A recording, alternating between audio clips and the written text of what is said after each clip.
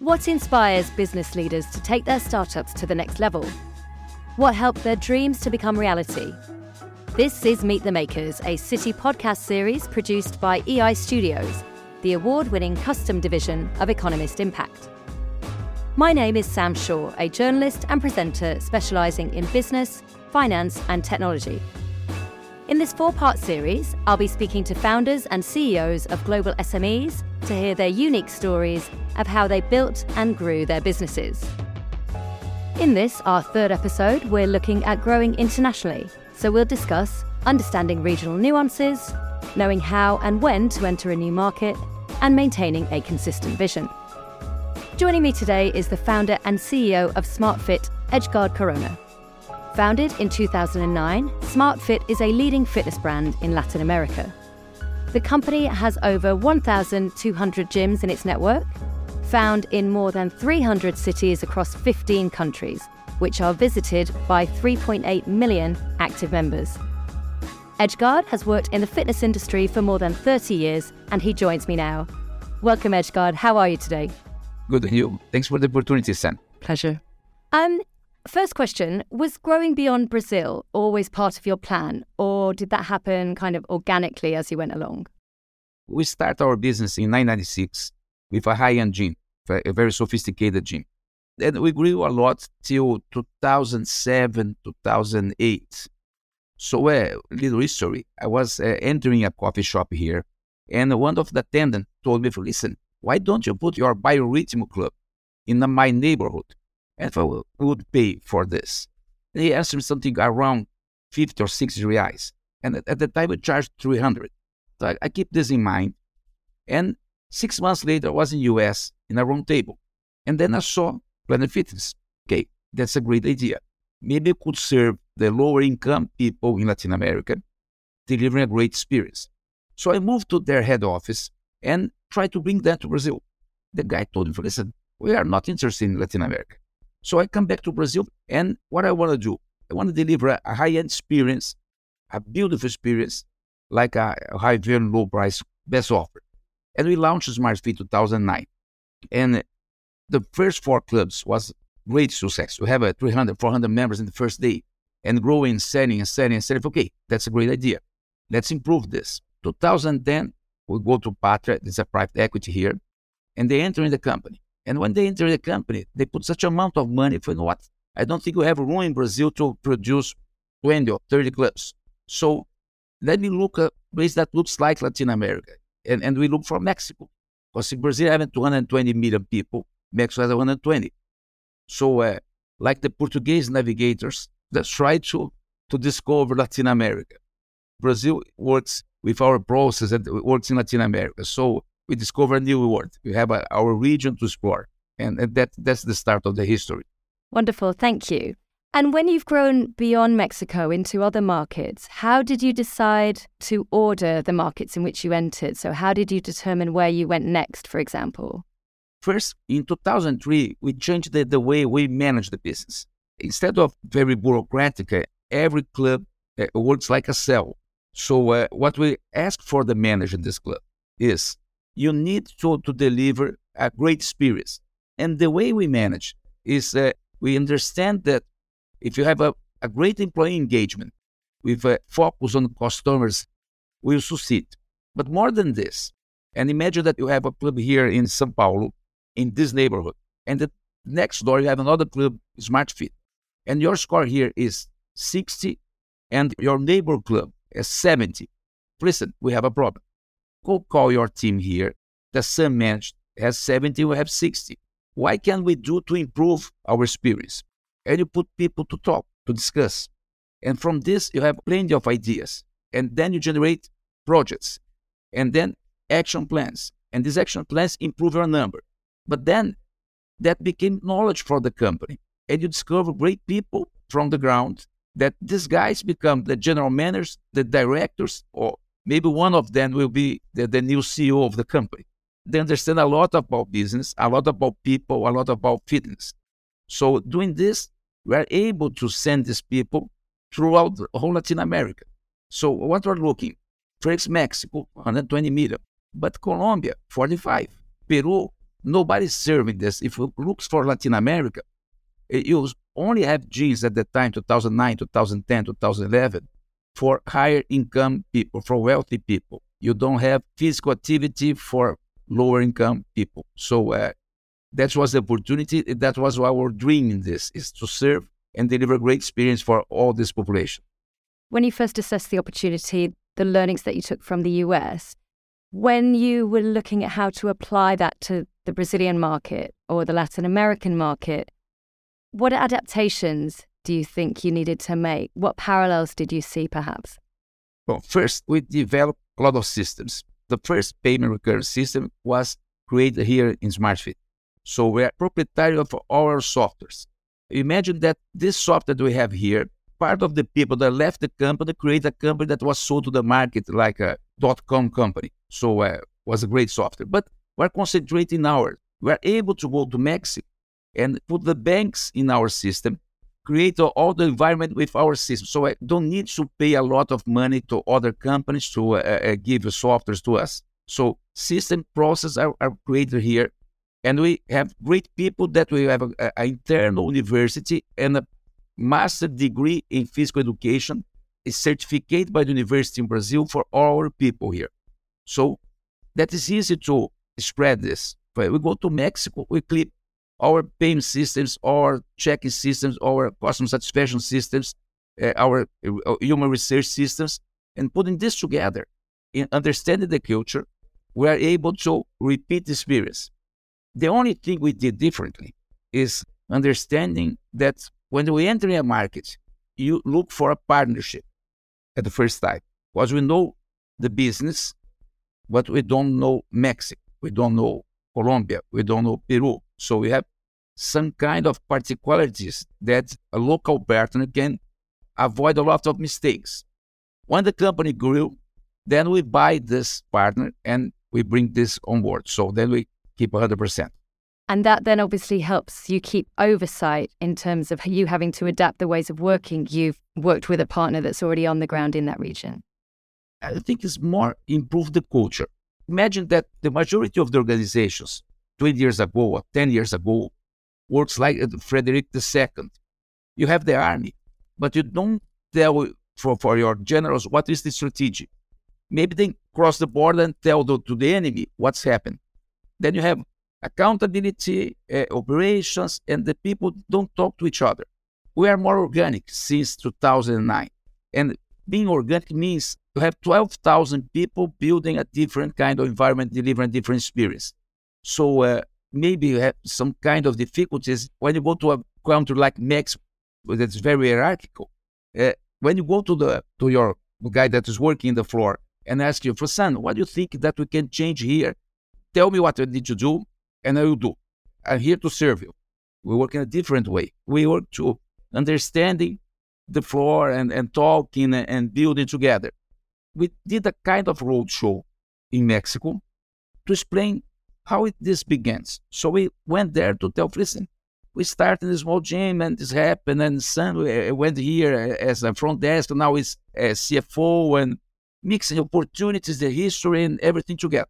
And in the middle of this, we have a lunchtime, and we hire a catering to serve these people. And what happens? The catering fail. We have no food at lunchtime. So what I did with my two VPs, every one of us, I went to McDonald's, the other go to Pizza Hut, the other go to, listen, do 300 burgers, 400 burgers, the other 200 pizzas, and we put everything in the vans and come back to the place where I'm doing this event, and we serve the people, and we apologize. But for them, it's crazy. The CEO of the company is here. They went to take food for us, serve us. They didn't understand what's happening there. And then when the event come back, after a time, I went to the stage and told, listen, let me use this time to apologize myself. We're not planning to do this. What we're planning to do, it's a big surprise, but we failed. The catering did appear here, but I cannot put the guilt in the catering. I am the responsible. So I apologize myself. But using this as an example, it will happen to all of us during our journey in serving people. So doing mistakes If you need to do in front of the member, you need to take a decision, take a decision. If it's wrong, doesn't matter. But in service, you cannot, okay, I'm going to ask my director if I can do this. They need the answer in the moment they ask you. So if somebody in the organization tell you that you cannot do this, that's my email, that's my phone number, please email me. But act. Don't react. Act and do what you think is the best way. So that changed Mexico. From this time, they began to talk. And if you go to our events all around the Latin America, it's a different feeling, different kind of environment, the culture. And were there any other regional differences that you had to face? So I'm thinking like language barriers or, you've mentioned cultural differences. Anything maybe regulatory-wise or anything like that? Yeah, Latin America. We have more rules than any place in the world. So every city has a different rule. That's why we choose local partners that we understand how to adapt. For example, in Colombia, they love bicycles. So we have a spinning class, bike classes in our clubs in Colombia. That's important for them. So it's one thing that we adapt for the country. So our 140 stores in Colombia, you have bike classes. Great. Okay. And how do you know what good looks like from region to region? How do you measure success, or how long do you let things run for before you make that judgment? We have metrics. When you open the club, pre-open, we need to have around 20% of the club full. And after 3 months, we need to reach certain number of members based on return of investment that we expect from that club. For example, I went to Peru. We opened 3 stores, 3 different regions. We imagine what's going to happen, and we check if what we are doing, it's okay. If it's okay, then we move fast. Then we open a lot of clubs looking for the best spots and the best real estate. Then we occupy the market. That's what we did. We have the leadership in all the countries that we are leaders. You've talked about some of the differences from country to country and different markets, but how do you strike the balance between adapting to those differences whilst maintaining a consistent brand or a consistent culture that's in line with your vision? No, the culture is the same. The brand is the same. If you go to Mexico, or if you come here to Brazil, with your finger, you enter a club, you'll know which country you are. Latin America, maybe that's true. Here, we speak Portuguese. In Mexico, they speak Spanish. So you understand that you're in a different country. But that's the difference. The systems, the process, the management tools are the same. For example, the CFO of Mexico today is the CEO in Colombia. So we move a lot of people, but the feeling and the process is exactly the same. Great. When you were expanding into these different regions, how did you know what you needed from your banking partners and the organizations that you work with financially at different points in that process? At the beginning, we suffer a lot with this because it's different from Europe. You have a bank with the same currency and things like that. So we are big in Brazil. We have a great balance in Brazil, but we are nothing in Mexico. We are nothing in Peru. So we need to look for local banks and then explain for them what is a low-cost club and what our kind of business. They don't understand. They don't know how this works. So it's hard to have credit. We suffer a long time. That's why today we are very heavy global banks. So Citibank today, we have Citi in Peru, in Colombia, in Chile, in Brazil, in Mexico. So I need cash in Mexico, but don't need in Brazil. But it's the same balance. Otherwise, I need to send my CFO to Mexico, then I send to Peru, and send to Costa Rica. Now it makes my life easier, and it helps the speed of doing things here to help me in our growing process. And what other risks did you face that you've had to overcome on this journey? What really changed a lot is regulations in that country. So the increase of taxes and a change in legislation during the COVID. To imagine 14 or 15 different geographies, but here in Latin America was worse. Every city has its own legislation. So 230 cities putting different rules. Okay, here we need mask. No, here we close weekends. No, here we close 7 a.m. Here we close 7 p.m. So it's like a war room that you need to manage to understanding. So I think that's the main problem. And did you ever have plans to enter a market where you either had to change your plan or withdraw or maybe adapt more so than you had originally thought you might need to? We are covering all the countries except Bolivia, Venezuela, and Nicaragua. I think maybe one day we'll go there.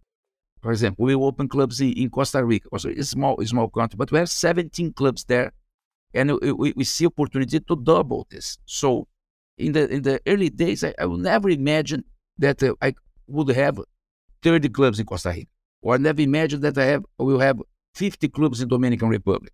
So we open clubs and the people are coming. Because if you go to the US, you have 20%, 22% of population doing physical activity in clubs. In UK, I think it's 13, 14, something like this. Latin America is 4. Logical that income is lower. They don't have money. But we can grow this, improving the offer. You have some neighborhoods, some white space that you don't have clubs. So when you enter them, the people appear. Now I have the opportunity. It's close to my house. It's close to my job. So we have a lot of work in our region for the next years. Enough to keep you busy. Yeah. Just final question then, just to conclude. If you could give your younger self some advice, or if you were to give someone some advice starting out, what would that be? Do a lot of mistakes. Take some risk. It's always a learning experience. You cannot repeat the mistake. But if you say, I never fail, you never try. You need to try. That's why I tell to my people, let's do it. We need control, but not too much control. We need generate creativity. We need generate passion. That's we're discussing. You love to work. I don't work. But think Sunday night, tomorrow I need to go to the office. If you have this, resign. Go do another thing because you are not happy. It's good to be with the family, but you need to love what you do. You need to love that you are changing the world, delivering great service, improving people's life. So give a contribution to the world. And doing this means the people love to be part of, to contribute. And so the advice is do mistakes, fail. That's the most important thing in the organization. Edgard, thank you so much for your time. It's been really, really lovely talking to you. Thanks for the opportunity. Love to be here. Thank you. Do join us for the 4th and final episode in this series of Meet the Makers, Sustaining Long-Term Growth, where I'll be talking to Tom Saki, founder of TerraCycle. Thank you for listening. All opinions expressed by the participants in the Meet the Makers podcast series are their own and do not necessarily represent the opinions of City Commercial Bank.